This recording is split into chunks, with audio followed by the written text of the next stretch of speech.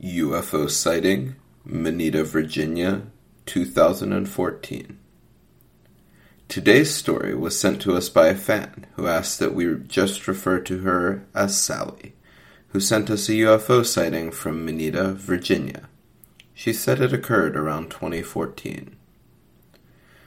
I lived in Moneta for 17 years on Diamond Hill Road.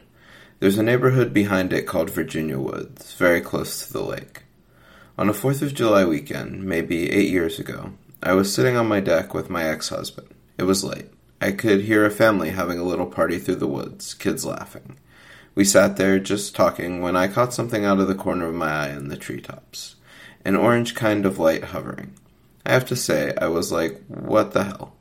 My first thought was a plane on fire, but no noise and it wasn't moving. Then it slowly moved along again. No noise. I followed it out to the street. Once I made it to the road, I grasped that this ball of light was big. My hair on my arms felt like it was standing up.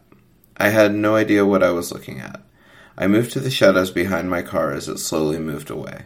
Finally, I go in the house, and my husband said he had been looking for a camera.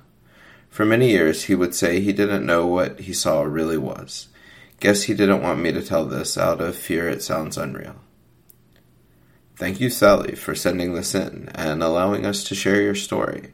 Remember, if you've had a paranormal encounter like this and want to send it in, you can email us at webmaster@spookyappalachia.com. Thank you to our patrons, Alvin, Jeff, and Josh. And thank you all for listening.